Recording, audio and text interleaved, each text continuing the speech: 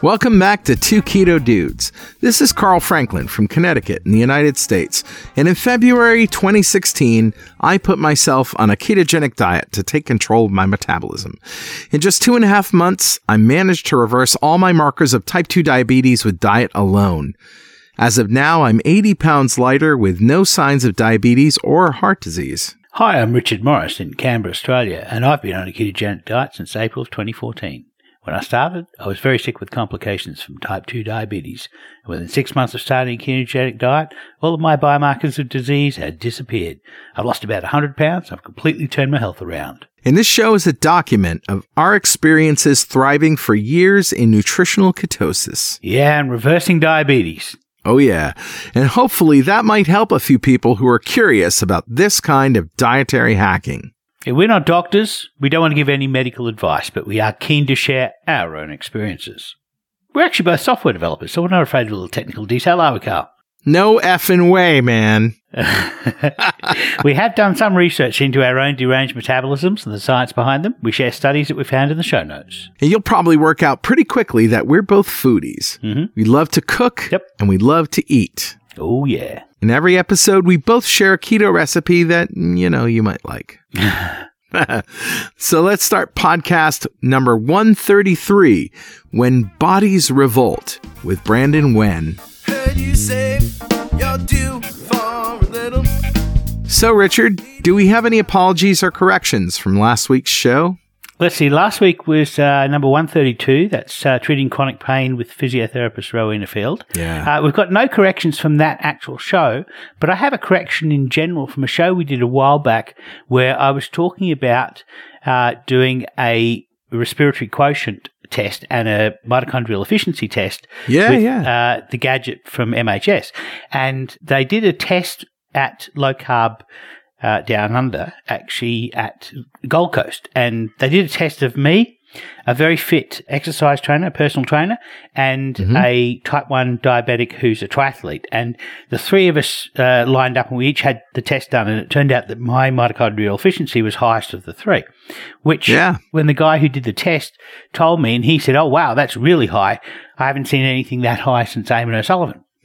Well, it turns out that that's not quite accurate. He'd actually seen a lot more. I mean, my result was 15.9, and normally people who are insulin resistant are, between 16. Most people are between 16 and 17, and a really awesome athlete is going to be between 14 and 15. So I was down on the athletic side of normal. Yeah, I think I might have mischaracterized it by saying it was unusually high result. It's unusually high for somebody who's insulin resistant. So that's my caveat for this week. Very good.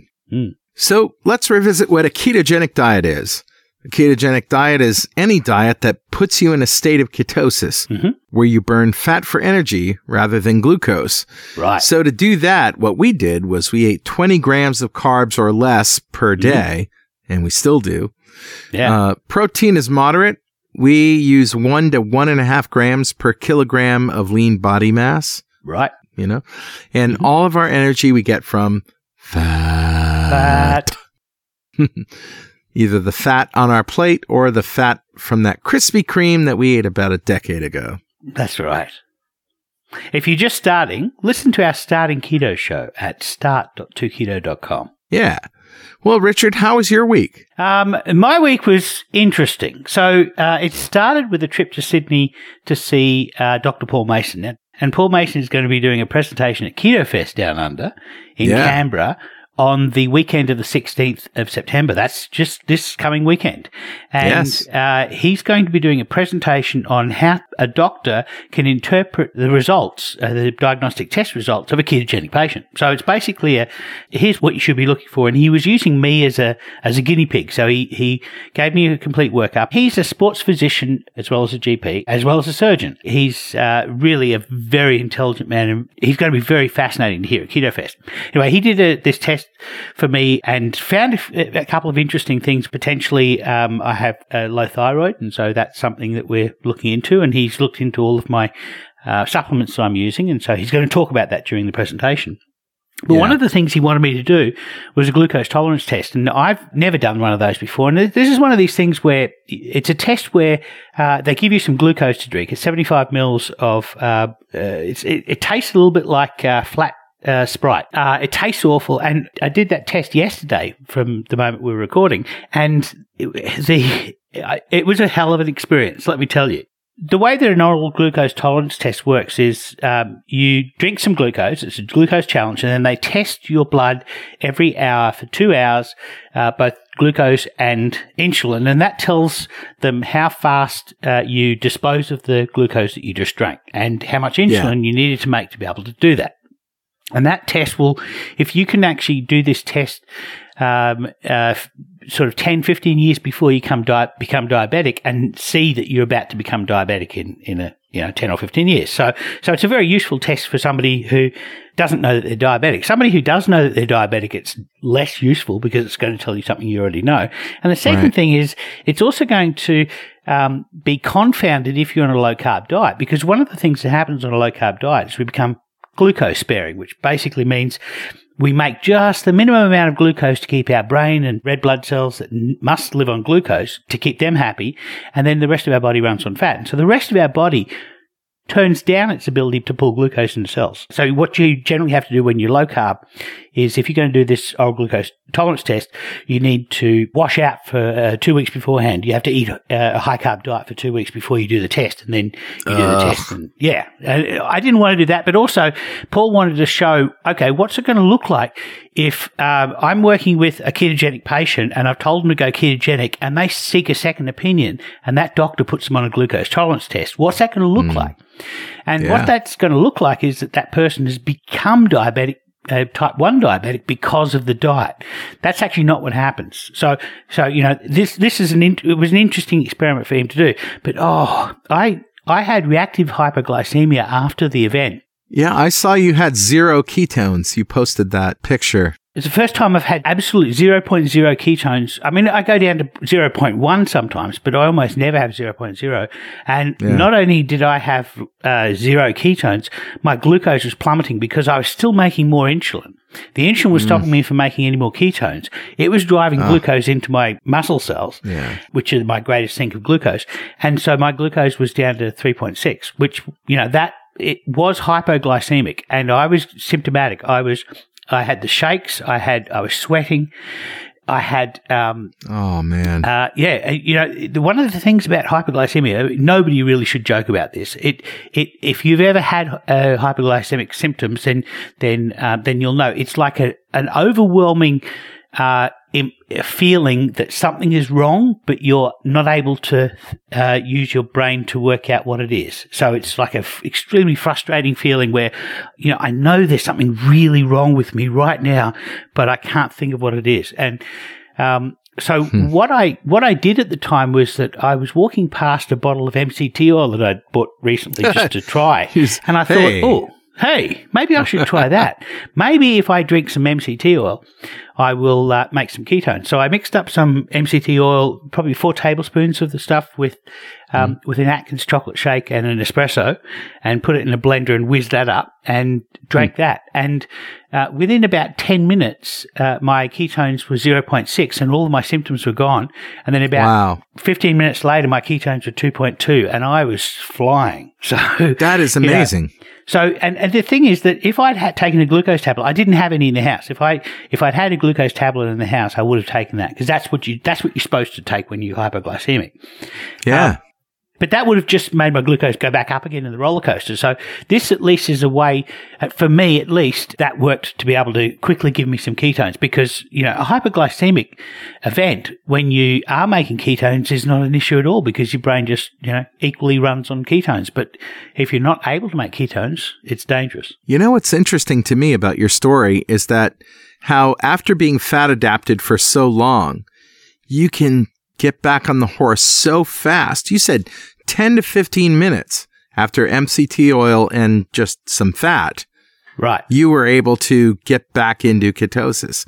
That is amazing. Yes and no. I wasn't in nutritional ketosis. See, nutritional ketosis requires that you run your insulin low enough so that you can make ketones. Okay. So here's the thing.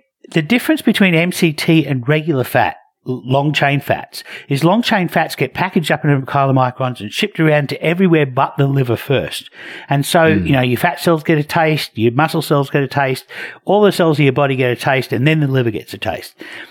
MCTs, however, they go straight into the portal vein, and they travel with glucose and with all of the water-soluble nutrients, go into the portal vein straight to the liver first, and the liver gets to decide what it's going to do with them. Ah, right. And when it gets into the cells, the MCTs diffuse straight into the mitochondria. So if you have high insulin, fats can't get into your mitochondria. That's the reason why people who have hyperinsulinemia are so fat. It's not that they're storing fat; it's they're not burning it. They're not able to burn it in their mitochondria. Right.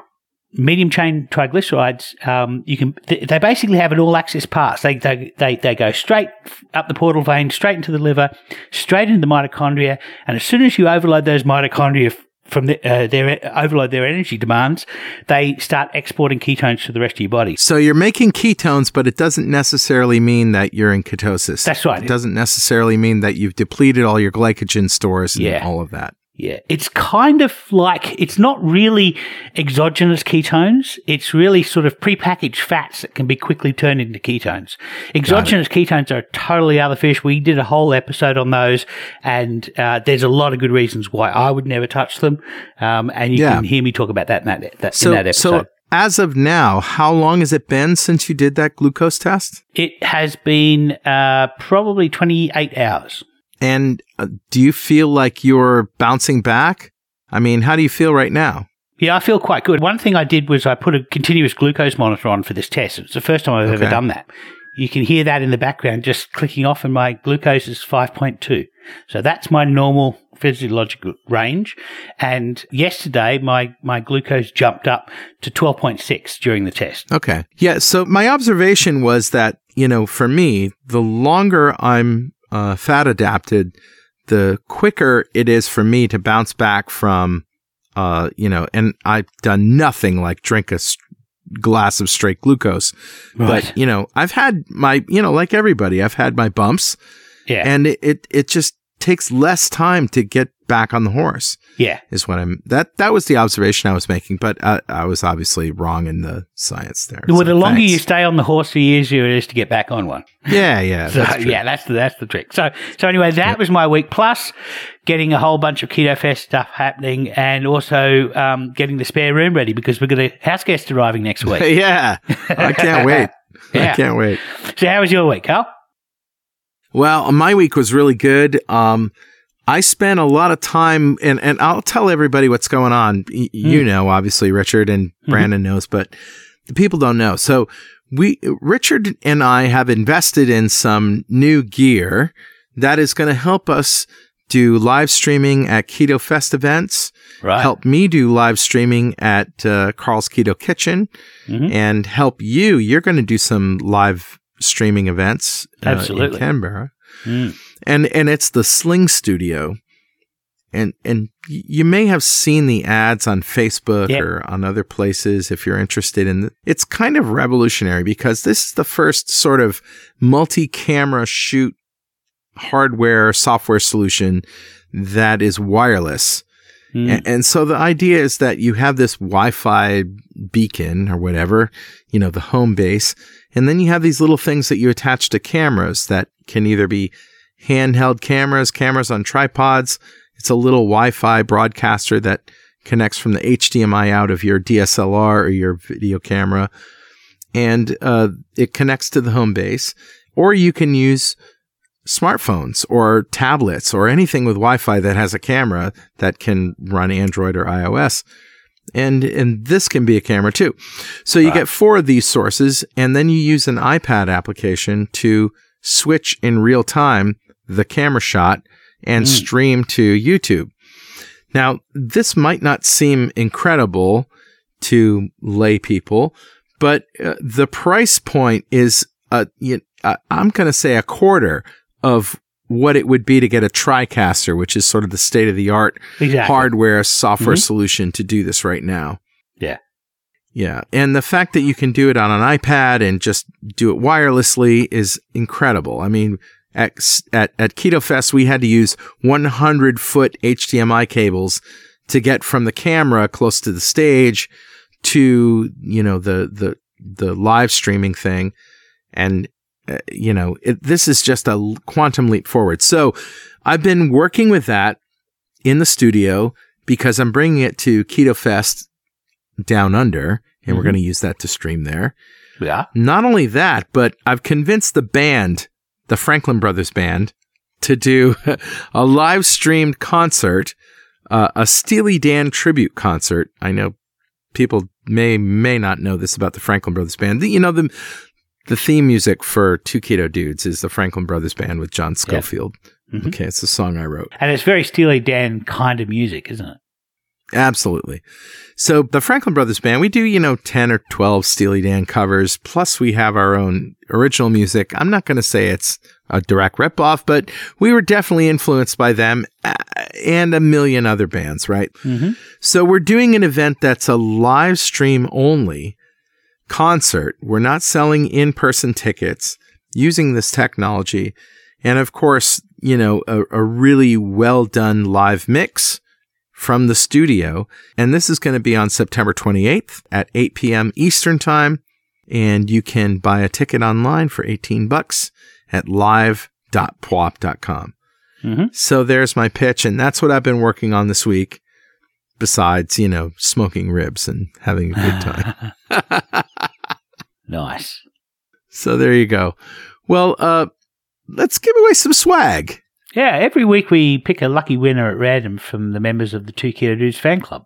Yes, and today we're giving away a treasure trove of stuff from vendors we like, all of which you can find at fanclub.2keto.com. We also need to mention a caveat. Most of our vendors can only ship inside the United States. Yep, that's right. However, if we happen to pick someone outside the United States, we will find something to send you, but it probably won't be the treasure trove. That is until we can find an affordable means of distribution.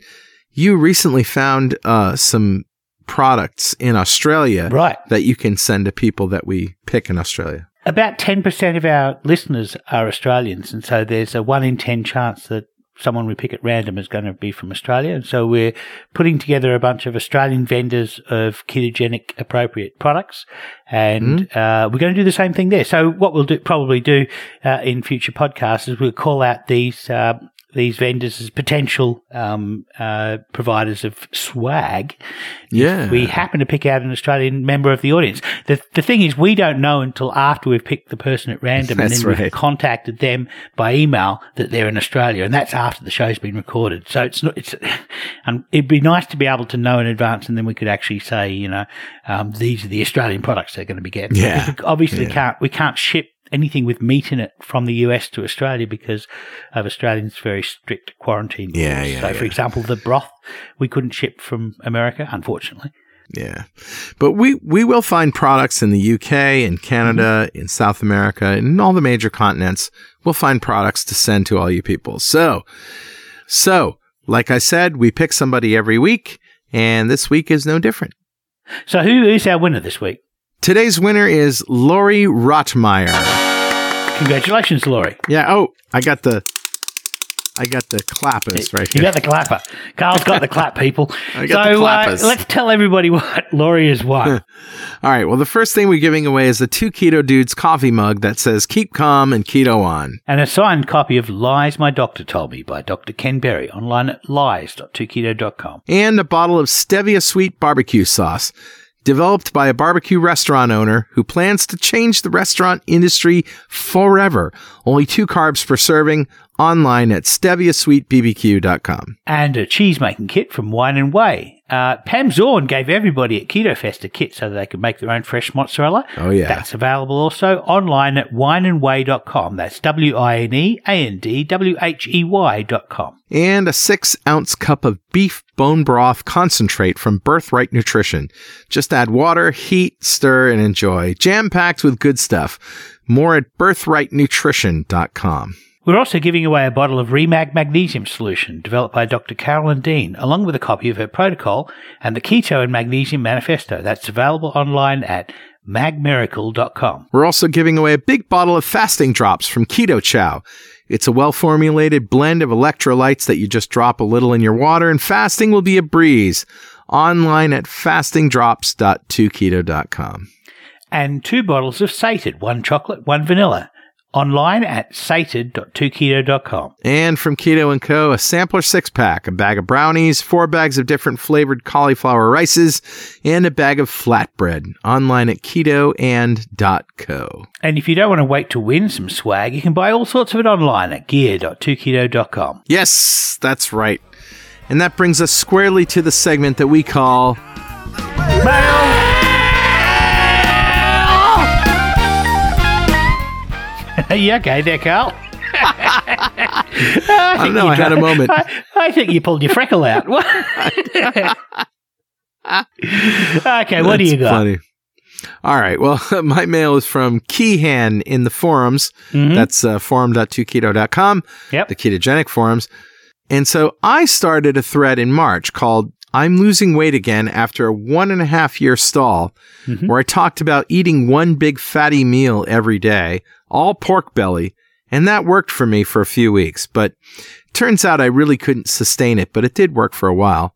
Oh. Anyway, Kehan says, well, Carl, I too have been effectively stalled over the last year or so and have been hovering in the 290s all that time.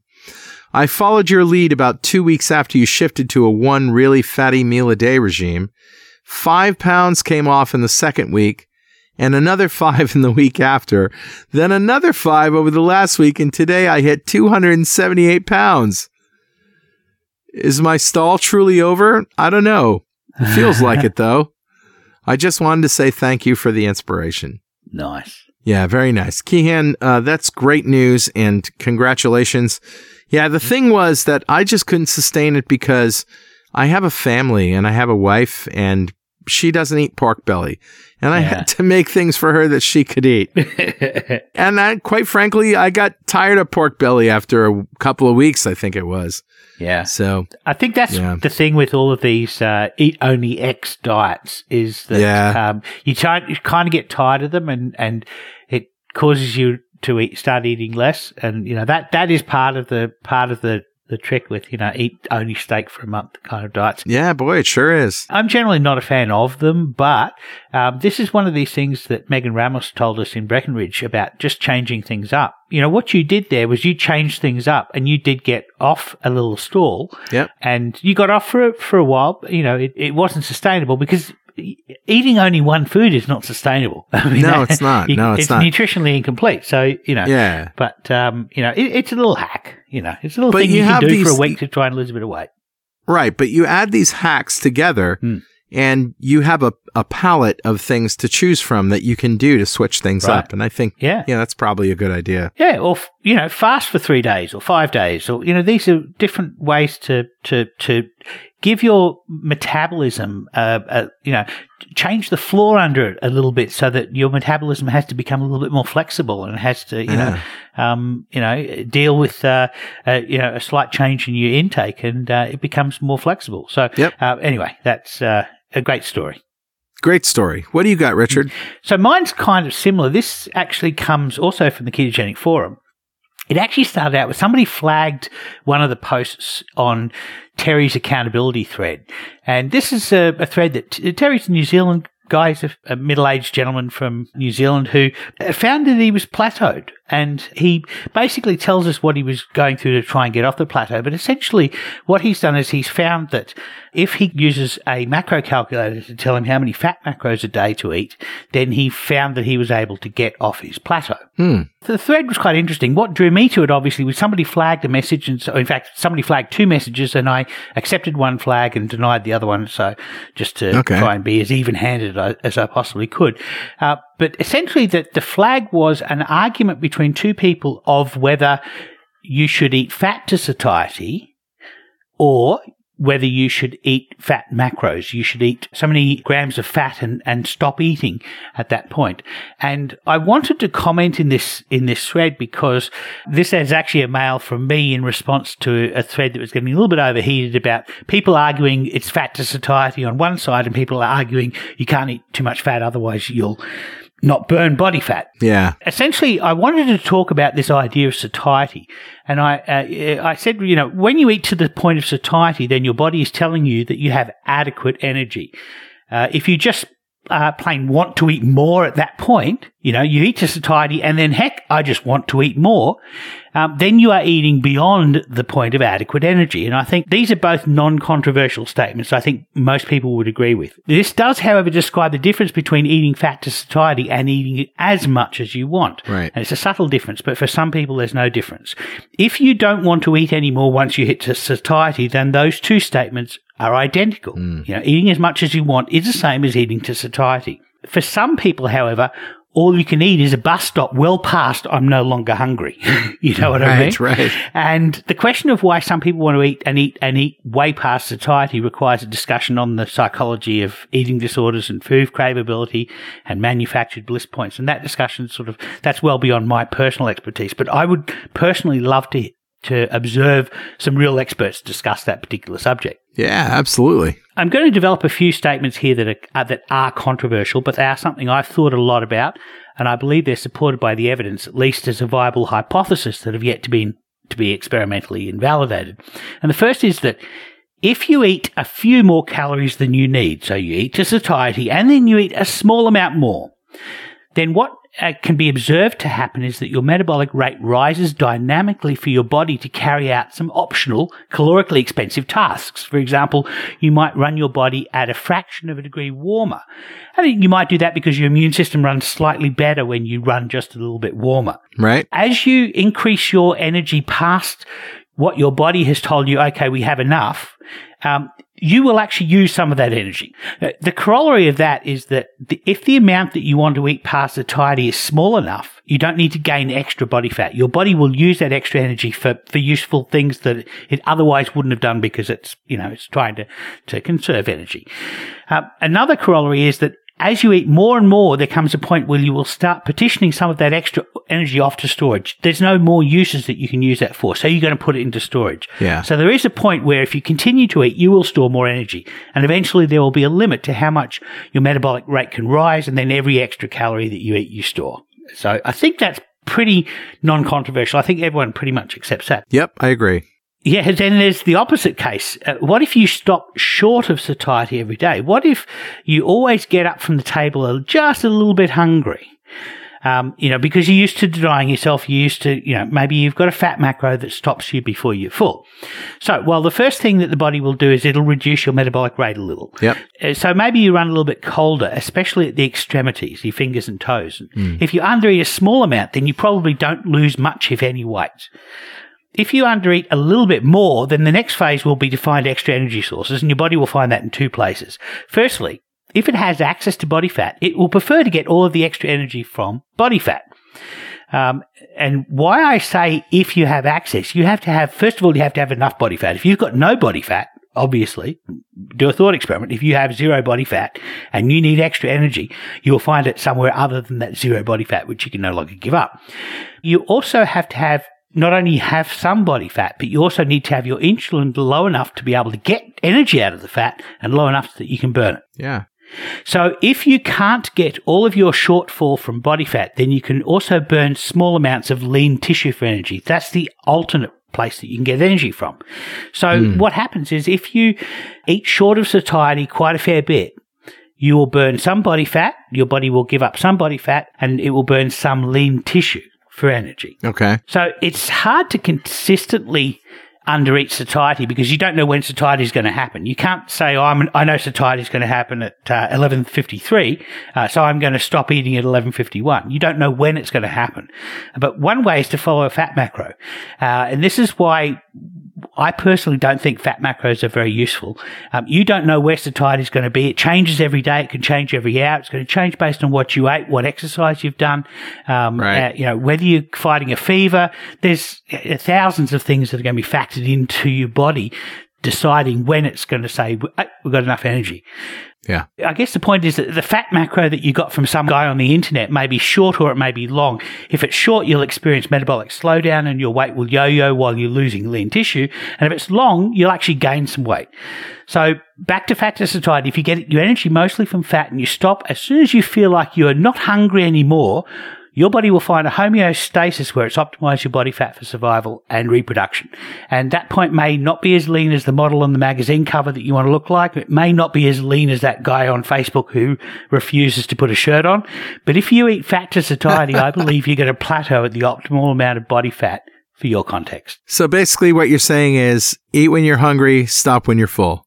Exactly. And eat to satiety. Yeah. Eat to satiety. Exactly. It's way to reduce my entire wall of text into one sentence, but congratulations. Yeah. Well, you had to explain it. I mean, yeah. There are a lot of people who say, do this, but we don't understand it. Yeah, and a lot of people who say, the law of thermodynamics, the first law of thermodynamics insists on calories in, calories out being adequate to describe why you store energy and, Yeah. Your body's going to decide how much energy it's going to use based on factors that you're barely aware of. That's bogus. All right. So that's my long mail. Well, it's a good one. So now it's time to bring on our guest. And this is a very special moment for me because Brandon Wen is our friend. Yep. He is our editor. Mm-hmm. He edits this show, Two Keto Dudes. He does. He also edits podcasts for me in other areas, the software world. But let me read his bio and he'll tell his story. Brandon is the owner of Sound Thoughts, LLC, an audio production company focusing on podcast production and publication for companies and individuals interested in creating high-quality audio podcasts. In 2012, his lifelong passion for meeting people and newly inspired desire to learn about different cultures firsthand led him to give up all material possessions that wouldn't fit in a single backpack. When at the age of 30, he set out to live a nomadic lifestyle. It's a fascinating story. Over the past 5 years, he's traveled to over 30 countries on 4 continents and has no intention of settling down anytime soon. Brandon's motto in life is simple: minimize your possessions to maximize your life experience and deepen your personal connections. But there's obviously a connection to keto here. I'm going to let Brandon tell the story. Welcome, Brandon Wen. Hey guys, it's interesting to be on the microphone with you guys instead of just listening back. Yeah. No kidding. It's great to have you on. You've been editing this show for a long time. I mean, I started editing myself and then I handed it over to you. Yeah, that was about a year ago. Yep. And before that, Brandon has been editing .NET Rocks, Run As Radio, and before that, some other podcasts. But he's been doing podcast editing for PWOP Studios in some capacity for years and years and years. But the thing that I like about you, Brandon, is that you're fearless. You're just willing to say, I know what my capacities are. I know what I can do. I'm going to say yes. I'm going to jump in, and I don't care about, egos being hurt. I'm just going to do a good job, and stuff that I don't understand, I'm going to ask a question. You're just like a really great person and a really great employee. So I had to say that up front. I really appreciate that. And not just in the audio world, but also just as a personal connection in my life. I've always honored you as a mentor. I've really appreciated having you as someone to look up to. So that coming from you really does mean a lot to me. Ah, that's nice. Everybody, oh. So, Brandon, had you heard of keto before you started editing a ketogenic podcast? I had. I have a friend who is a skydiver, and he wanted to go from renting equipment that he dove with to actually buying a set. And he was heavy enough that the equipment he was looking at was going to be more expensive than he wanted to spend. And so he was using the ketogenic diet to reduce his body mass, so that he could actually jump with a lighter rig. Nice. He would have ended up saving himself about $2,000 on the equipment. Wow. Yeah. It's a big difference when you're talking about, jumping out of a plane with, extra 40 pounds or so. Right. He had a different approach to it. His was more of like 4 days keto and then a day of replenishing glycogen stores, which at a minimum, it gave me the rough understanding of ketosis and the body running on ketones. So the first time that Carl and I actually sat down and he explained to me what he was doing, it was not new information. But it was definitely, Carl had taken it to the next level and was a little bit more committed to the science behind it. And it was obviously not as much a fad. And, like Carl said, he and I really do go way back. We've been working together for over a decade, and I've known him for years before that, just as a local musician from the same community. And sure. I watched Carl attempt a number of different fads or diets or lifestyle changes or all sorts of things to try and gain control of his weight. And, some things would kind of work for a little while and then wouldn't. But watching what happened with him through, the keto lifestyle definitely for me grabbed my attention and had me willing to sort of listen a little closer. And then, finally actually editing the podcasts and hearing both of you tell your own stories and back it up with real science, not just opinions that the two of you shared and, I agree with him and I didn't get a harumph out of that guy. And, it was really enlightening because there are, especially, today in the digital space with podcasts and Instagrams and all sorts of tweets and whatnot, it's hard to sift through what is an echo chamber, right, and what is scientifically based. Oh, yeah. Well, Brandon, I got to mention to the people that you are not an overweight guy. In fact, you are very skinny and always have been. So I want you to tell your story, starting from, being diagnosed with ADD at age 14 and all the things that you've had to endure. And the title of this podcast is When Your Body Revolts. Your body really hasn't been kind to you. And I just want to tell your story. Yeah. So like you said, I was 14 years old and was diagnosed with ADD and put on Ritalin, which in hindsight, I've come to the conclusion that I was actually misdiagnosed. I didn't have ADD. I had a pretty severe case of anxiety, and having spoken to both of my parents as an adult and a peer in their lives, they've both kind of acknowledged that from a very, very young age, I was very nervous. I was very anxious. I was very tense, just in general, whether it was a touch of OCD, just kind of portraying itself in this constant state of anxiety. It's a little bit unclear, but I was a tense child. Well, you have what I consider CDO, right, which is OCD, but it's in alphabetical order. Right, because the letters just look better when they're put in alphabetical order. That combined with my tendency to be an audiophile is what really led me into the audio production space for sure, is that I can't listen to someone's podcast and just let mistakes be hanging there. Like, it makes my brain tweak and it has to be fixed. Mm-hmm. So yeah, I was 14 years old. They put me on Ritalin, which, because it's a methamphetamine, it speeds up the processes in the brain enough that symptomatically it solved the problems, but it gave me even further problems. And before I was old enough to test for my driver's license, I was regularly being seen by a chiropractor for back problems. Interesting. I mean, that's just an abnormal thing at 15 years old to be going to a chiropractor. It just doesn't make sense. No.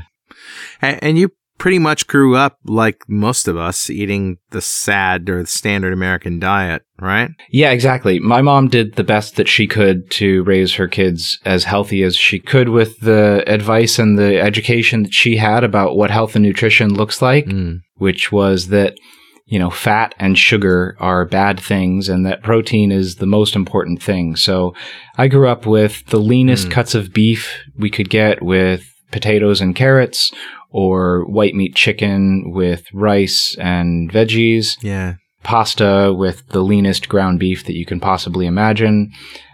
Those types of things. And the thing she got right for sure was to avoid sugar.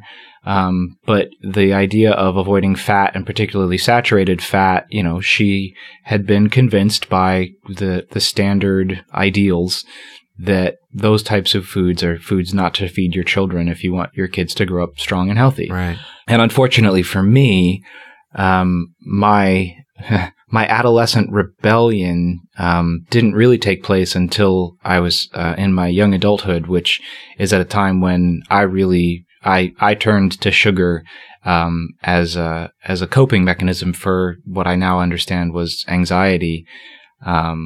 But that's getting a little bit ahead. There were some other complications in my adolescence, particularly actually with my mother's health.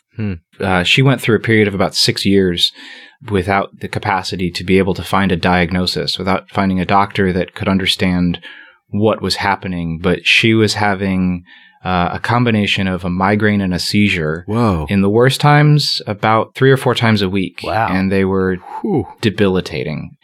Even after they were done, she was incapacitated for hours, sometimes a day or two at a time. Wow. So, for me, watching her go through the process of going from one doctor to another, and each doctor having that sort of, hubris of, I can figure this out. I know exactly what's going on. And those last doctors were quacks, and they obviously didn't understand the thing that I know and that my specialty tells me I have the answer to everything. And then she'd get her hopes up. They'd charge our family an enormous amount of money for medical expenses, sometimes put her through painstaking procedures or, rigorous tests, and come out the other end, sometimes worse, but never better. How many times did that happen? I lost count. Wow. I got to the point where I stopped putting my hope in the doctors that were still convincing her that she could have hope. And so before I turned 18 years old, I had come to the conclusion that the medical community and the medical institution in and of itself was just broken. So by the time I hired you and we started hanging out together, I realized that you had so many allergies to different foods that it was impossible to either invite you over for dinner because, like, if there was garlic being cooked, it would be in the air and you would get ill. You couldn't go out to eat because there were so many things you couldn't eat. Tell us about that. How did that come about? All of these allergies? Yeah, so it's kind of hard to know for certain because, again, I haven't gone through and done a whole lot of, investigative work with the medical science behind it. But so let me take a step back. Yeah. The way that I started understanding the importance of food and how food relates to everything is, like you said, I've always been slender. So slender that when I entered middle school, which is 6th grade, I was 5 feet tall and only weighed about 60 pounds. So that means that for every inch of height that I had, I only weighed a pound for each of those inches. Wow. So I was really skinny. Wow. And I could eat and eat and eat. Actually, that year for my birthday, I went to a pizza shop and I had a large pizza for myself and ate it in a single sitting. Wow. And was still this just beanpole of a guy, just lanky and slender. And I bought 2 books when I was in middle school that I used to try and get myself to put on mass, to actually try and get bigger. I bought Arnold Schwarzenegger's Modern Encyclopedia of Bodybuilding. That was awesome. All right, you little kids, sit down and shut up or I'll blow your head off. Yeah. Sorry. It's not a tuna. It's not a tuna. It's a steak. His book was really good on the practical application of the exercise and the fitness part of it. And then the other book that I read was a book called The Truth by a guy named Frank Seppi. I've never quite understood how to pronounce it. And that was the one that his whole point was, it's less about what you do in the gym and more about what you do in the kitchen. This idea that fueling your body with the right fuel is what's going to determine the output that your body has. Amen. And he was really big on food journaling.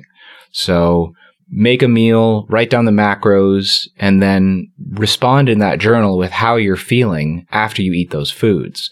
Right. And it was when I started that was also the time frame that I started buying my own foods and, designing my own meals, where, again, my mom did the best she could, but came from a household where, in her mom's opinion, her mom had 2 spices, salt and pepper. Right.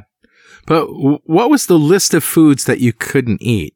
And you maybe still can't. It's quite extensive. Right. So garlic, onions, almonds, olives, flax, dairy, eggs, soy, peanut, and coconut, or anything that's been pickled, cured, dried, fermented, aged, or smoked. Oh. Cool. Oh my God. So, yeah, I know, Richard. You poor bugger, you're in hell. I know. I got to tell this story. So it was a couple of years ago. I took you out for dinner or lunch at a sushi place. And you're like, I can eat sushi. No problem. So we get this sushi, which is essentially just rice and fish. And during, I'm talking to you during the whole thing and you say, yeah, I can't have anything fermented, which I didn't know before that. Right. I knew about the general list, dairy and garlic and onions and all that stuff, but yeah, I remember this story. This story is when I realized what was in sushi rice. Yeah. Yeah. Right. Yeah. Vinegar. Vinegar is fermented. And right before they brought it to the table, I'm like, oh my God, there's rice vinegar and that they use that with the rice. Yeah. You can't eat that. And so we talked to them and they said, no problem. We'll just bring you the fish. And oh my God, I felt like I could have killed this guy. Well, I mean, I guess the quote bright side is that it wouldn't kill me. The reaction for something like vinegar turns into I pass out for a while and wake up with a fever, muscle ache, swelling in the base of the brain stem and the neck. Okay, but that first part, you pass out for a while, that would have sent me over the edge, dude. I'll be like, I've killed him. I don't know. I'm sorry. It must have been the fish. Yeah. So, I mean, going back to, I have plenty of anecdotes about this. I was in Ireland at one point and I was at this one, just regular old pub. And I told the waitress, hey, can I please speak with the kitchen staff? I have a lot of food allergies, and brought me over to the chef's window. And, I told him what I was allergic to. And I said, do you have any advice? And he said, yeah, a 45 to your dome. Oh man. Like, just kill yourself. It's not worth eating, my friend. I know.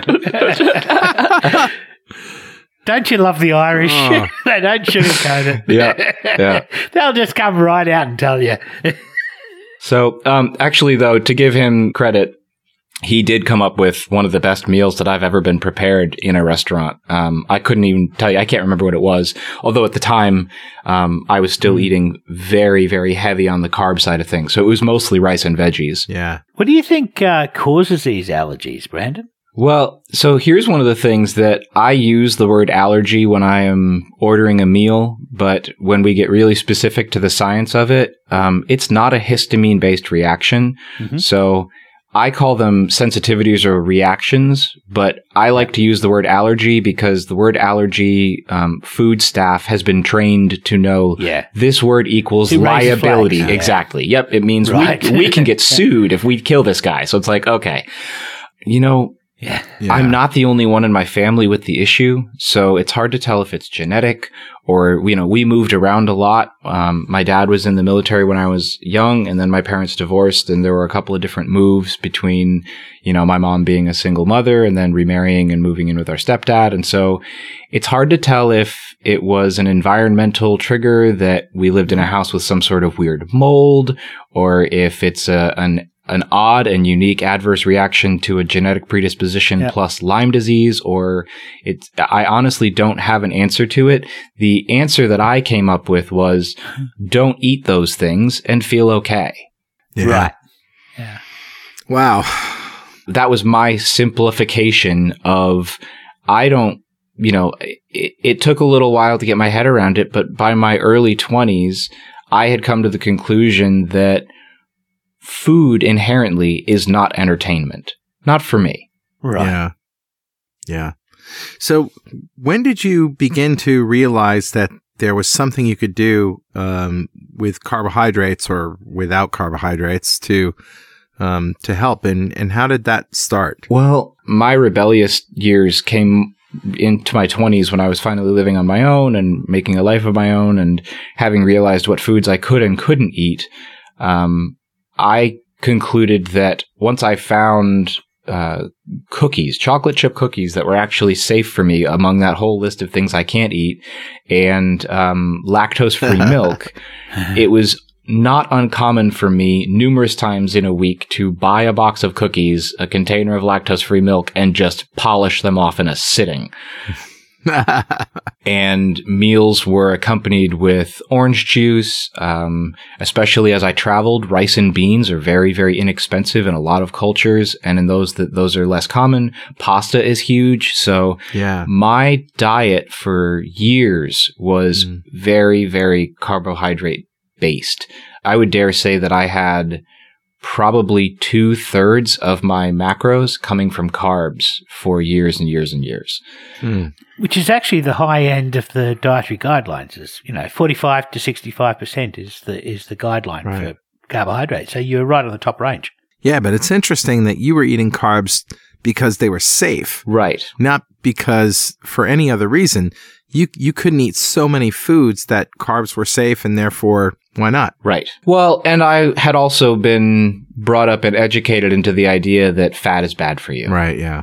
There are still moments when I'm looking at a ribeye that I've made for myself, and I see that big, huge dollop of fat in the middle, right? And I look at it and I go, I know that's fuel, but in the back of my head, you shouldn't eat that part, because just the conditioning from years and years of being something that is in theory not good for you is still kind of built into my psyche somewhere in the back, but have fortunately, with my conscious mind, gotten over that. And a lot of that really did come from, I really credit you guys a lot. You guys are always saying, N+1. I think it's even more than that. It's N+1 plus 1 plus 1 plus 1. And having heard you guys talking all the time, sure. I had been editing the podcast for, I guess it had been about 2 months or so. And at the time I was living in Thailand and had found a really good network chiropractor. Which, by the way, we gotta tell that story. Brandon was working in the studio for me like 10 years ago, and he's like, you know what? I'm out of here. I gotta go see the world. And I said, fine, bring a laptop, find bandwidth. You can edit from anywhere, get some good headphones, go for it. And that's exactly what he did. So he's gone to Starbucks in Thailand to upload the shows, and we're talking 3 or 4 shows a week.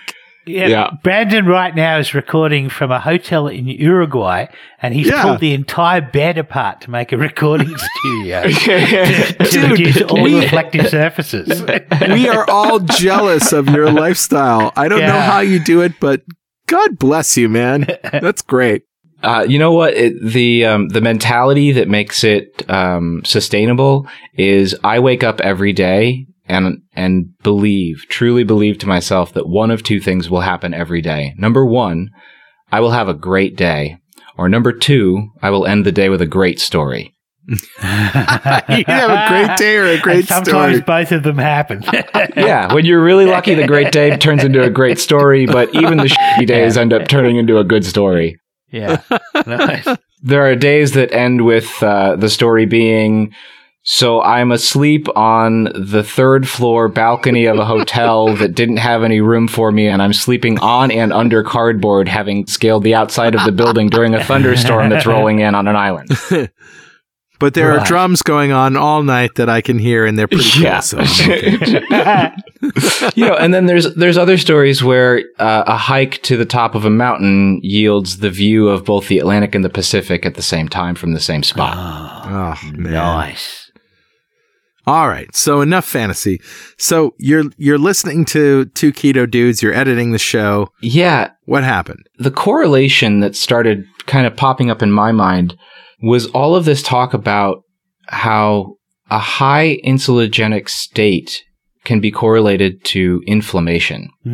Right. And the chiropractors that I had gone to were constantly stating that there was inflammation in the discs in my spine, that it wasn't so much that I had, back problems in alignment. It wasn't so much that there was real damage. It was just that inflammation was causing problems with some of the nerves being pressured and put in the wrong place. So right. I figured, what the heck? Let's start with the science. Let's do the research first. So I went to the chiropractor I was seeing in Thailand, worked from a hospital, and because he's an MD, was able to order me a blood test just for the HbA1c. Nice. Having listened to the show, I knew that was one of those really important markers. I knew that there's a whole bunch of other stuff that I didn't understand. And now that I've looked back, I wish that I had gone and done, a CBC and a CMP and like all of that stuff. So if there are any, new listeners that are about to get into this and you have the availability, I really recommend you do as much blood work as you can, because those numbers are going to mean something to you down the road when you don't even realize that they'll mean something to you. But being able to see their transition is going to mean a lot. At the very least, CRP, insulin. Yeah. Your A1C is very important. Your fasting glucose isn't that important, but and then your lipids, of course. But the thing that most people miss is CRP, C-reactive protein, and insulin. And you'd be surprised at how many people were like, "Did they check your insulin?" No, I don't know. Right? Yeah. It's amazing. So here I am in Thailand, and I get the minimum. I go and I get my HbA1c checked, thinking to myself, I eat a lot of sugar, so... But you're thin, you should be okay. Yeah, I'm skinny, right? That's exactly the thing, is that even the doctor himself looked at me and he was like, are you sure that's what you want to do? I'm like, yeah, I want to know this metric. Yeah. To be honest with you, in my mind, I was going and getting blood work to justify the fact that I could keep eating cookies all day long. Exactly. That's what I was going to get out of this. Brandon the Cookie Monster. I am a cookie monster. I've always been a cookie monster. So you were going for the Cookie Monster metric. Yeah. Exactly. Yep. I'm thinking, okay, if it's 5.3, 5.4, I'm still in the range. I'm fine. Because I'm, more cookies, more orange juice with every meal, more, lattes with, whatever. So what was it? It came back 6.0. Wow. That's pre-diabetic. Yeah, that's right there on that line of you really need to pay attention to what you're putting in your body. Your body has said no more. That really snapped me into it. And I that day, I poured the orange juice down the drain. Wow. Yeah. I didn't even go back and I'll finish off what I have. And I did a bunch of the research from the different shows you guys had done before I started editing, where to get better saturated fat. I started eating a lot more fatty ground beef. I don't know that I went truly keto because I didn't do the numbers. I didn't do all of the math. Yeah. How did you get over your fear of fat? This is what most people have. How did I get over my fear of fat? I think we did that to him. We were just, it sounds like Brandon became ketogenic by osmosis. Yeah. By editing the podcast. Absolutely. Hearing you guys talk about it. Fat. It's the Gregorian jazz. That's it. It's got to be it. It's that calming factor of the Gregorian fat chant. Yeah. Bring it on. What really sold me on it was it took, I want to say 6 to 8 days before my back pain disappeared. Okay. But it did. Yeah. Disappeared. Gone. Yeah. Just gone. And that was the point where I was like, okay, I can give this 3 months. Now, this is one of the reasons I'm a big fan of Amy Berger's shows. Mm-hmm. Yeah. She's awesome. Yeah, and I don't want to cook my meals with a calculator. No. Right. Right. I like the idea of this diet being, make sure there's a lot of fat in front of you, and then eat until you're full. Right. Right. Exactly. It's that simple. Figure out the foods that you can eat. Figure out the foods you can. Eat the foods you can when you're hungry. Stop when you're full. That's it. That's exactly it. And I really loved that simplicity. Phasers on stun, Kirk out. That's it. I loved the simplicity of it being a green list and a red list.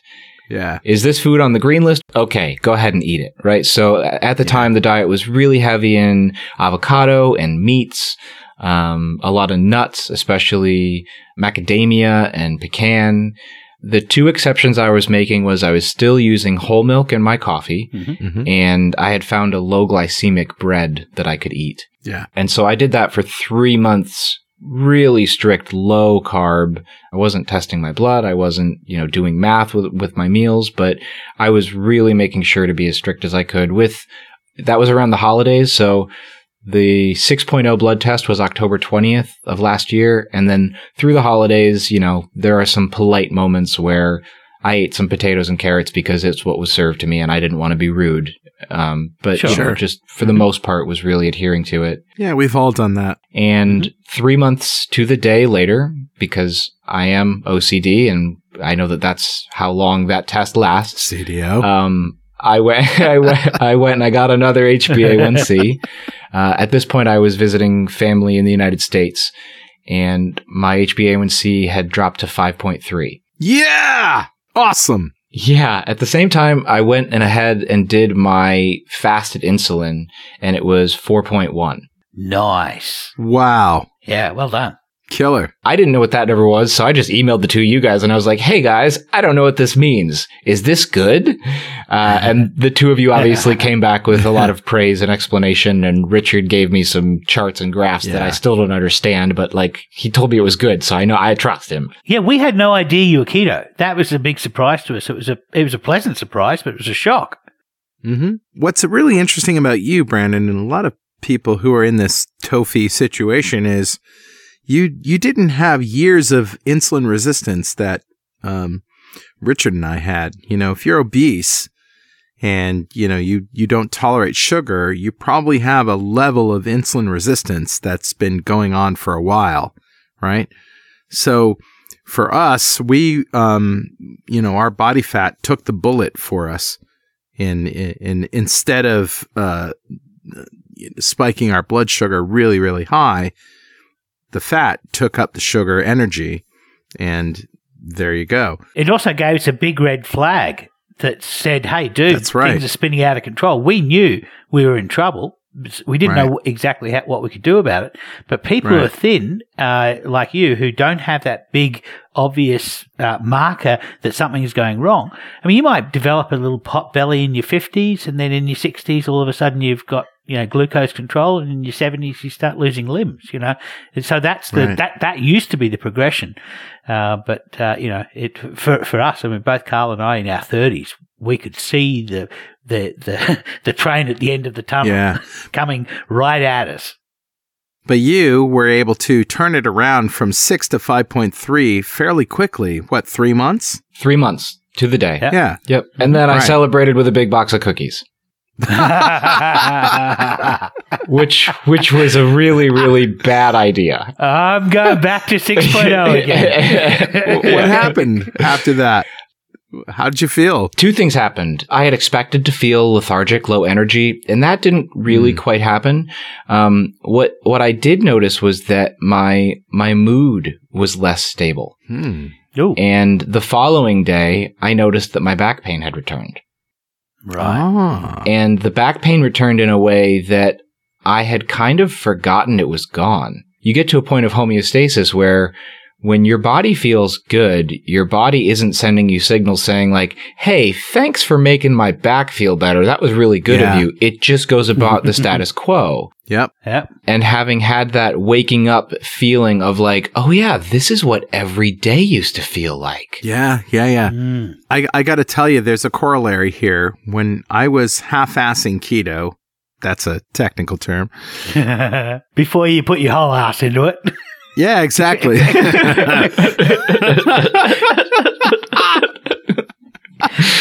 And it was a big venture, let me tell you. So I would do low carb, but it was essentially keto for 2 or 3 days at a time. And then I would feel so good that I'd get lazy and sloppy. And I'm like, yeah, okay, this is good. I can go pig out at Burger King or whatever. And then boom, right back to where I felt before. And it took, weeks and months of that before I was convinced that, this really isn't the way I want to feel all the time. I like the way I feel after I've eaten low carb, but I was afraid of fat. I was afraid that I wouldn't be able to have proper substitutes for things that I like to eat. And it was only until really that I talked to Richard and we started talking about all these great recipes that I discovered the world of keto food can be really amazing. Yeah, it's not that bad, is it? It's terrible. Well, anyway, I just wanted to say that I had half-assed it quite a lot, and you get to feeling like, you're invincible and you feel good, so therefore you can, in your case, eat cookies.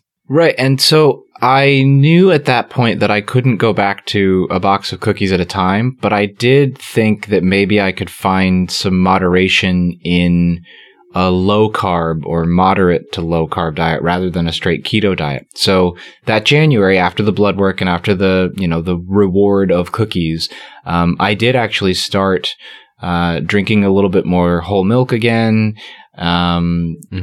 Consuming a little bit more bread, sweeter nuts, more of like the cashew side of things, or I'd have a cashew butter sandwich with the low glycemic bread. Mm-hmm. And sure enough, slowly, I actually realized that not so much the physical side of things, but certainly the emotional side of things, my anxiety was coming back around.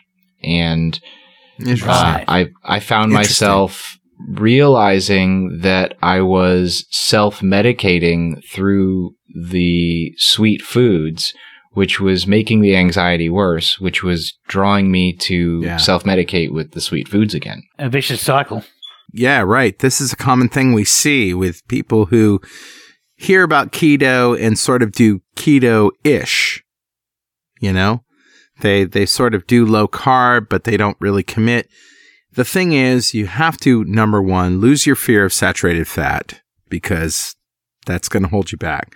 Number two, you really have to lean in if you want the results. If you want to reduce the hunger, in your case, it's not hunger, but it's the inflammation and all those things. All of the benefits that you get of keto really only happen when you're 20 grams of carbs or less. I don't care if you think it's healthy sugar, or it's whole grains, or it's, fruit sugar. It doesn't matter. Yeah, healthy sugar is one of those really interesting concepts. Because I grew up with the idea that a glass of orange juice with your breakfast is good for you, right? Because orange juice, that is God's drink for you, right? So like... God's drink! That's right. Yeah, exactly. Sanctified. That's right.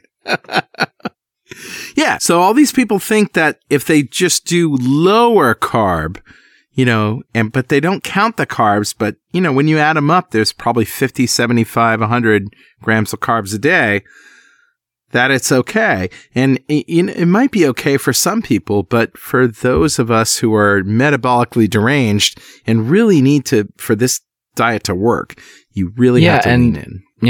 This is one of the reasons that, again, I've reached out to both of you privately to thank you, and especially to you, Carl, for sort of being vulnerable with your process from the very beginning about this just being a collection of stories and you learning this process for yourself and kind of putting yourself out there while you went through the process. Because the shows that really stood out for me were shows with Dr. Ballerstedt and Amber O'Hearn, where, somewhere inside of me, it almost seemed natural to eat nothing but meat. And you did carnivore for a while, right? I'm almost entirely carnivore at this point. I make exceptions that maintain a level of keto, but I frequently go a week eating nothing but meat. Nice. Red meat, chicken, fish, whatever it is. As I travel, I go to the grocery store, I start in the meat aisle, and I don't decide what I'm going to buy before I get there.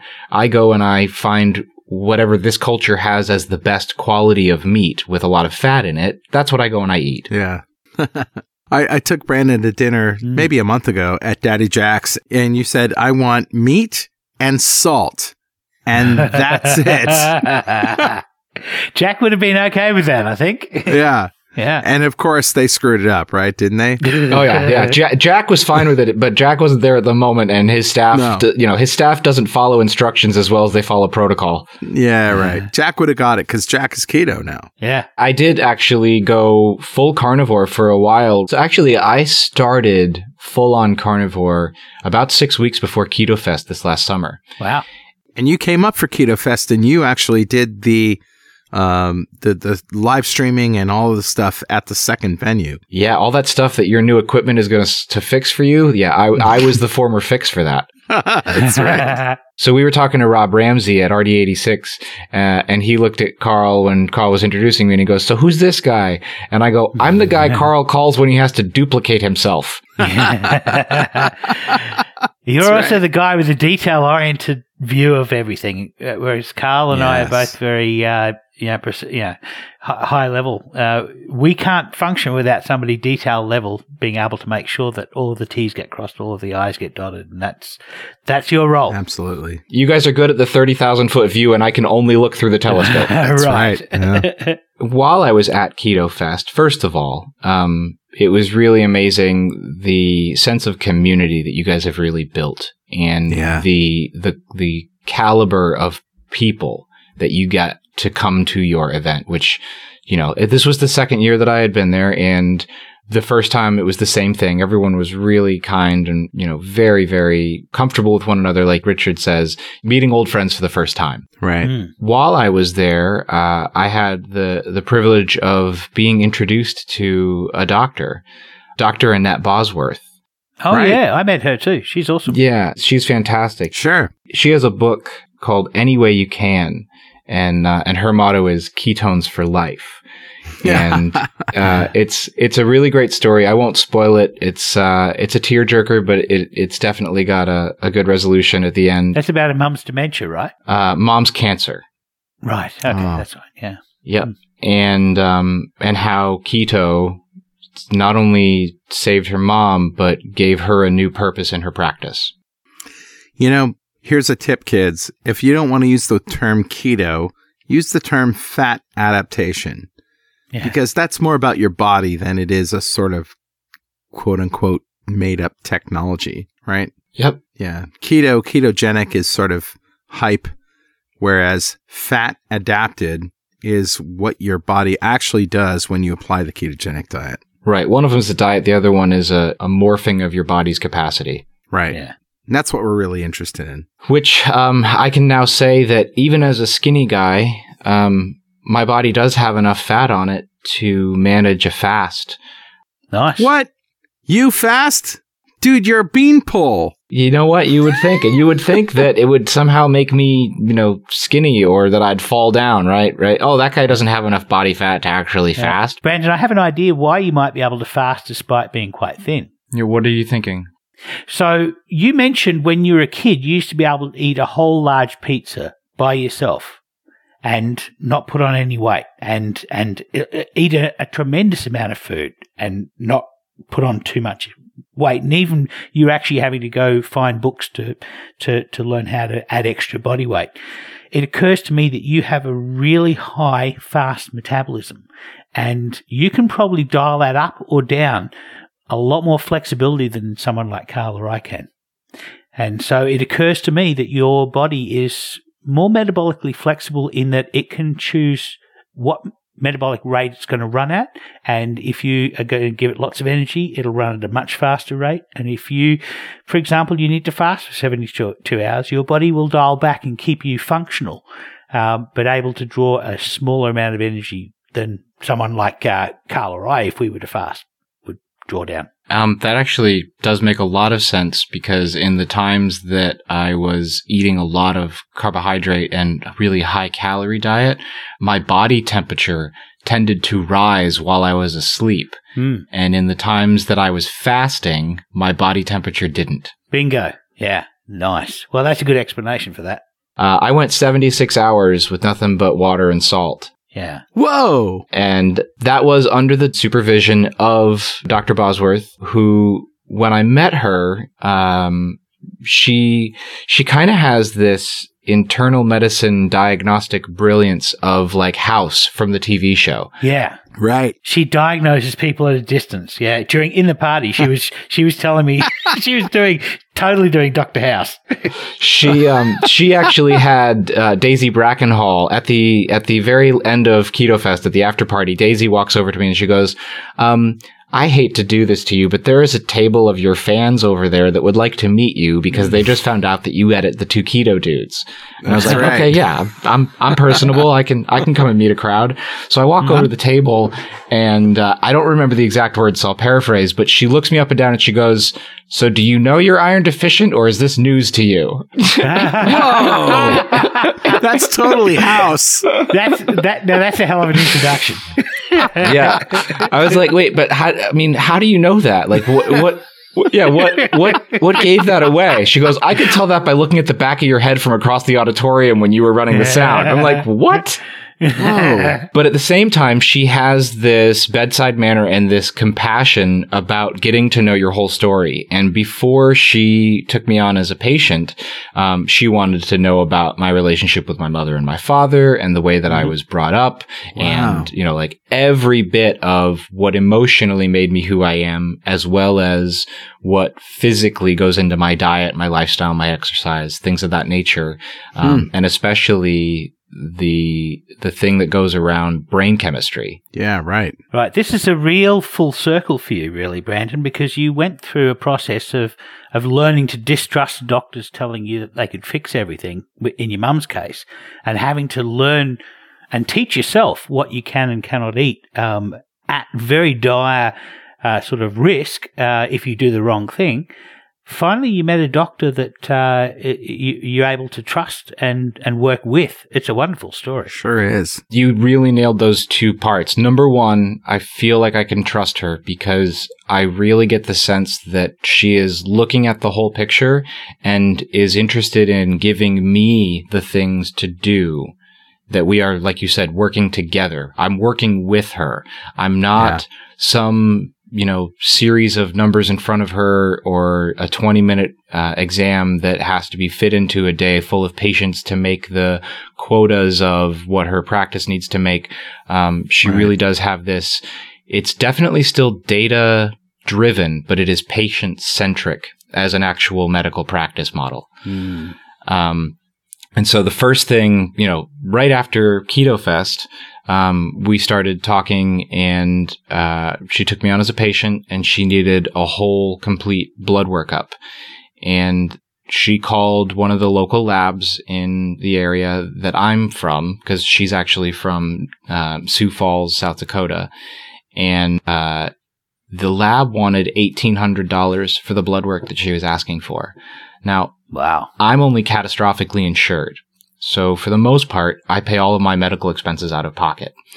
And I wanted to get her the information that she wanted to hear about, but $1,800 was a big bill to swallow. So I started doing some research and I found ultalabsonline.com, which is a place where you can go and actually order your own blood work for a whole lot less than the standard going rate. Wow. Send us the link. We'll put that in the show notes. For sure. I got all the blood work that she wanted me to do for $275. Sweet. Wow. So, whatever that is, 85% off or something ridiculous. 16%. Yeah, exactly. Yep. Wow. All of my blood markers were in healthy ranges, especially my cholesterols and my metabolics and my hormones and everything like that. The only number that was slightly below range was my iron. She actually called it from across a room, having never met me. Looking at the back of your head. Yep. Awesome. Now, what is it that she saw in the back of your head that made her think? Something about the way my hair parts or the width of the part or something. I think just magic. She is magical. Oh, come on. We're developers. We need to know. So have you ever seen the TV show Monk? Yes. Heck yeah. Yes.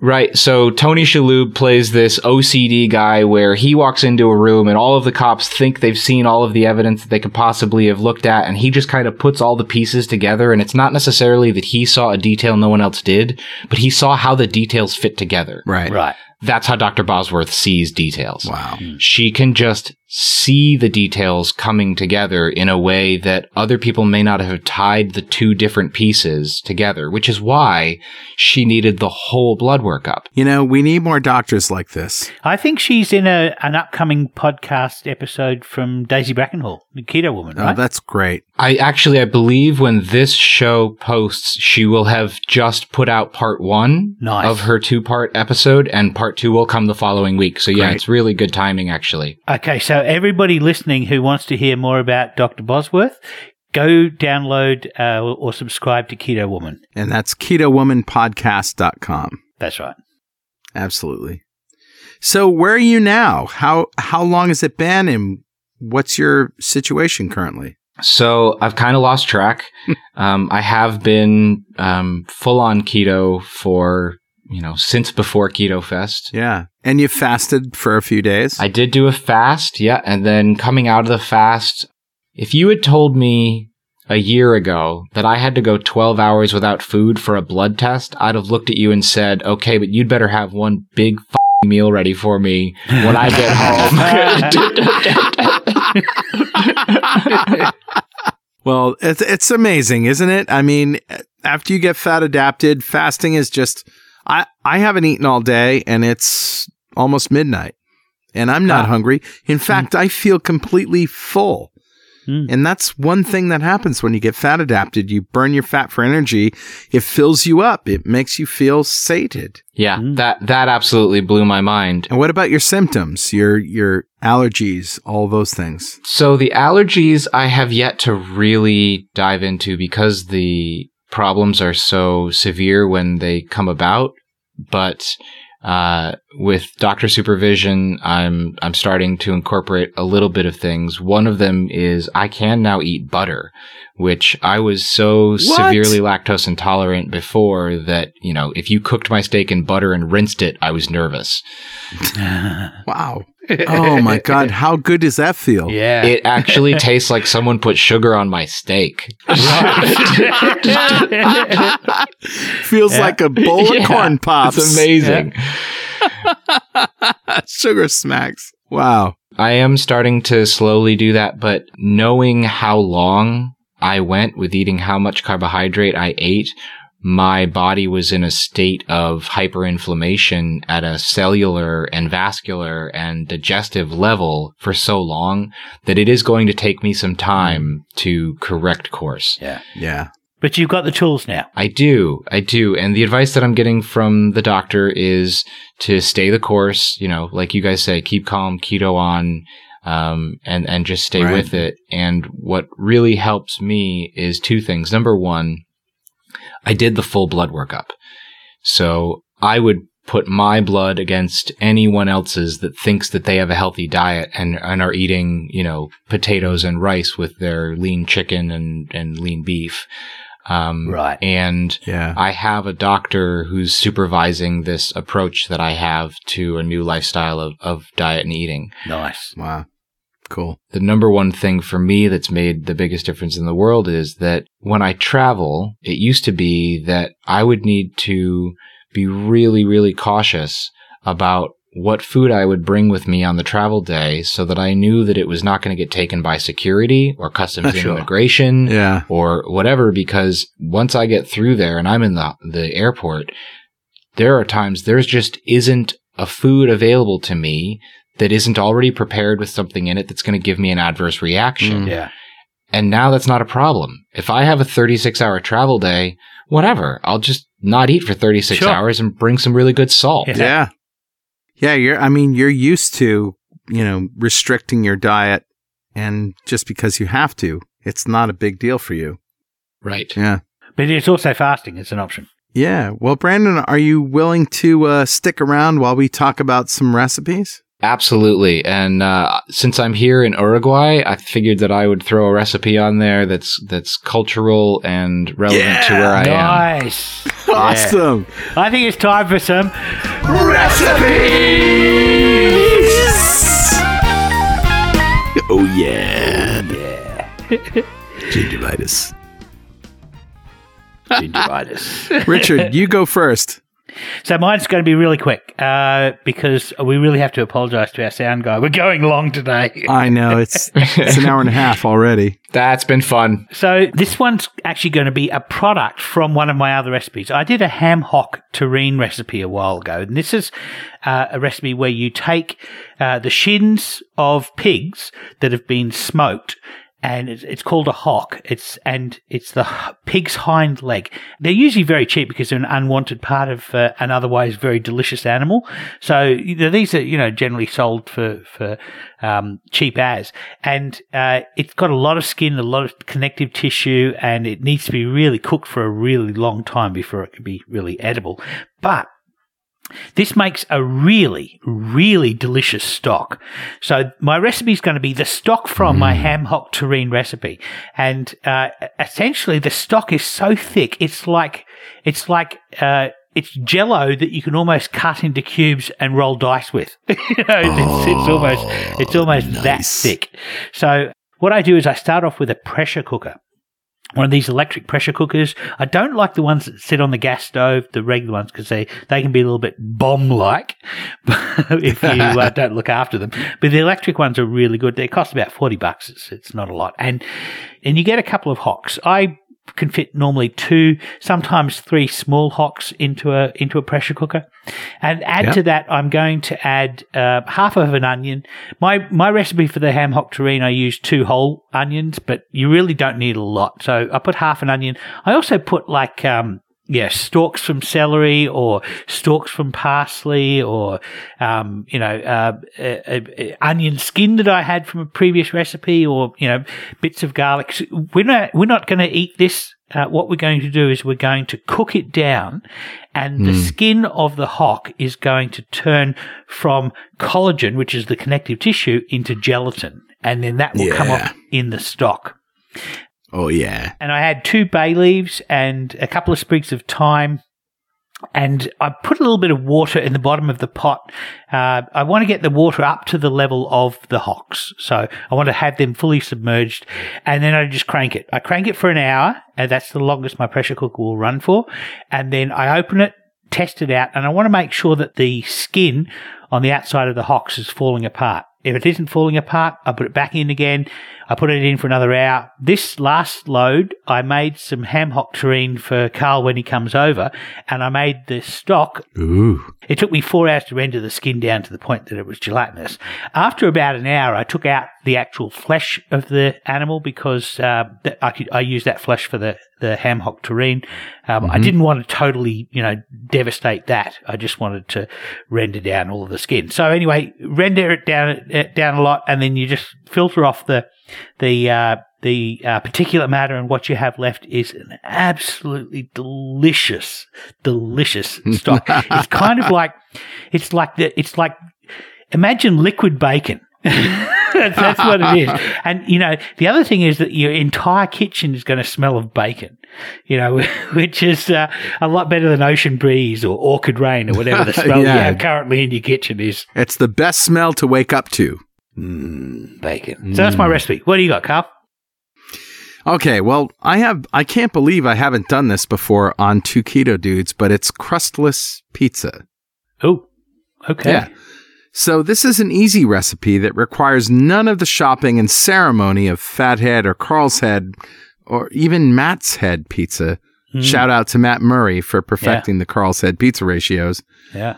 But it's very easy to do. So your ingredients are, number 1, a cast iron or stainless steel skillet. As a matter of fact, any skillet will do. Just remember, if you're using non-stick skillets, to make sure that you use plastic or wood spatulas. Don't use metal spatulas in non-stick pans. You don't want to ingest that stuff. All right. You need 2 tablespoons of butter, 2 cups of shredded mozzarella, and you're going to use 1 and 1 cup. Optionally, you can use some low-carb pizza sauce like Rao's Marinara, which is 3 grams of carbs per half a cup, and toppings to taste. So 1 cup of this mozzarella is going to be your base, and then you put toppings on it. So these could be herbs like oregano, garlic, or even Parmesan Romano cheese. Obviously, mozzarella cheese as a topping. Other toppings would be sausage that you saute beforehand, bacon, ricotta in moderation, onions in moderation, peppers or capsicum if you're Australian, mushrooms, chorizo, which you saute beforehand, pepperoni, that kind of thing.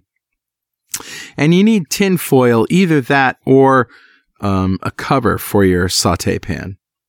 So here's what you do. You heat the skillet to medium heat and melt the butter. Now you turn it down to low and add half the mozzarella, 1 cup, or enough to coat the bottom of the pan. If your pan is really big and it's not enough, a cup is not enough, just add more. So is this butter fried mozzarella? Butter fried mozzarella, exactly. That's a good start to a recipe. It's a wonderful, exactly. That could be the recipe right there. That's it. Just brown the mozzarella, eat, and enjoy. Yeah. All right. So what you want to do, there's no cover on it. You want to put it on low heat and just wait for the bottom to brown. And you can use your wood spatula, your plastic spatula, or if you're on cast iron, a metal spatula, pick up the corner. And when you butter the bottom, make sure you put a little butter around the edges of the pan, because what's going to happen is the cheese is going to go out to the edges. And if it sticks at the edges, that's a problem. So you make sure it's brown and golden. And now you add your toppings, whether it's, like I said before, oregano, cheese, sausage, bacon, basil garlic, and tomato. Whatever. Basil. Yeah. Great herb. I can't believe I forgot basil. Mm-hmm. Yes. Roasted red peppers. Another great. Roasted peppers, yeah. Yeah. Anything that you can think of to put on your pizza. It's fine. All right. So now what you do is you keep it on low and put the lid on after the toppings are on, or tin foil, and you just cook it until the toppings are melted. It's going to take 4 or 5 minutes. But the lid is going to keep the heat in, so it's going to really braise it from the top, right? Right. That's the idea. That's the idea. You want the bottom crispy and you want the top melty.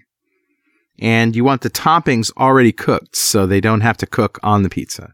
So now here's the fun part. You need some sort of cookie sheet or a wood or whatever kind of cutting board or something to move the pizza onto. And you need to go around the edges with a spatula and keep digging into the center until it all comes out. And don't break it. Now you use a couple of spatulas to move it out of the fry pan onto your cookie sheet or, cutting board or whatever it is. And now you can use a pizza cutter to cut it in slices, or you can use a knife, however you want to do it, and serve it. And let me tell you, you're not going to miss the crust because it's crispy on the bottom and it's melty on the top, and it's all the pizza flavors you know and love. Sounds good. Enjoy. Yeah. Yeah. So that's what I got. Crustless pizza. Brandon, let's hear your recipe. So my recipe is a traditional asado, done the way that the Uruguayans do it. Most of South America has one form or another of doing this.